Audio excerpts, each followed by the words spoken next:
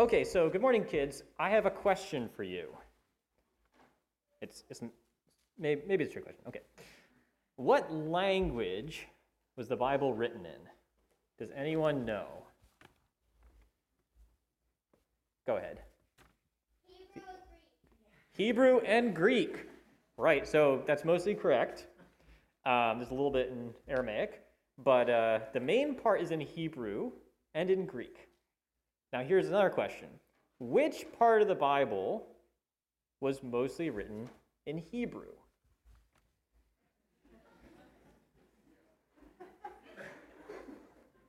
Anyone else? Okay, go ahead. The Old Testament. The Old Testament, whereas the New Testament was mostly written in Greek. All right, here, one more question. Which came first, the Old Testament or the New Testament? I see more hands. Someone back there? The Old Testament came first. Right, so God's word first came to the Hebrews, the people who spoke Hebrew. They're also called, today we often say Jews, which comes from the word for Judah, or we say the people of Israel. And so who were the Hebrews? Well, they were God's chosen people. Well, this is not a question for you guys. I'll tell you. So they were God's chosen people. God made a promise to Abraham, and Abraham had a son named Isaac, and Isaac had a son named Jacob, who was also called Israel. And that's where God's promise came into the world, this promise.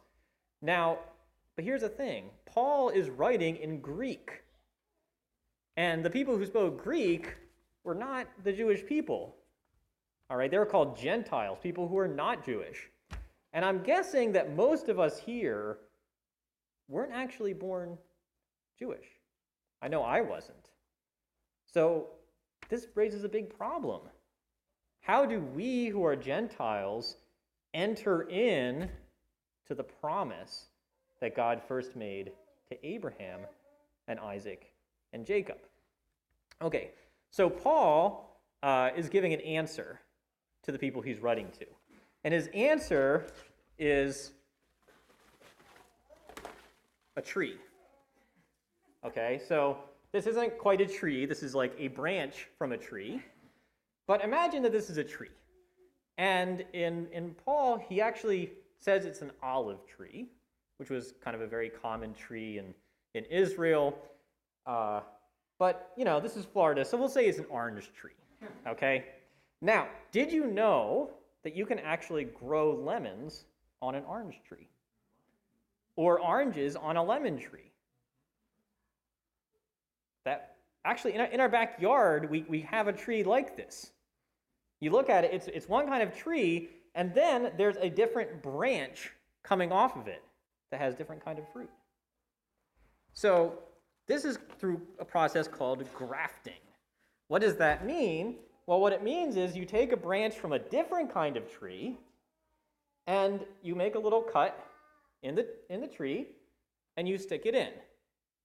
And eventually, it'll grow, and you'll have a different kind of branch. So we could just kind of take off that one and make a little hole, stick it in, and with time, maybe not this one, but you would have a different kind of branch. So that's what Paul says. He says the tree is like the Jewish people. This is the promise of God, and Gentiles are like branches that got grafted in. Okay, so that's how the Gentiles entered into the promise of God. Okay, now, God wants the whole world to be part of his tree, right? So he wants us to go out and tell people about him so that they too can be grafted in, can become part of the tree. Now, you might have noticed that when I put this branch on, I actually broke off another branch. And that's something that Paul's very sad about. Because there were some people, some of the Jewish people, who did not accept Jesus.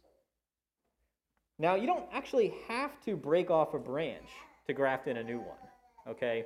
And Paul says we shouldn't feel like we're better than Jewish people who don't believe in Jesus. We should feel sad about that, and we should try to tell them about Jesus. And he says, God's promises are very strong. And he says, if you can graft on a different kind of branch from a completely different kind of tree and it become part of a tree, how much more could you take the original branch and put it back on? He says, how much easier is that going to be? And he promises that that's going to happen someday. All right, so we're all branches in God's tree, nourished by God. And last of all, God says he wants us to bear fruit.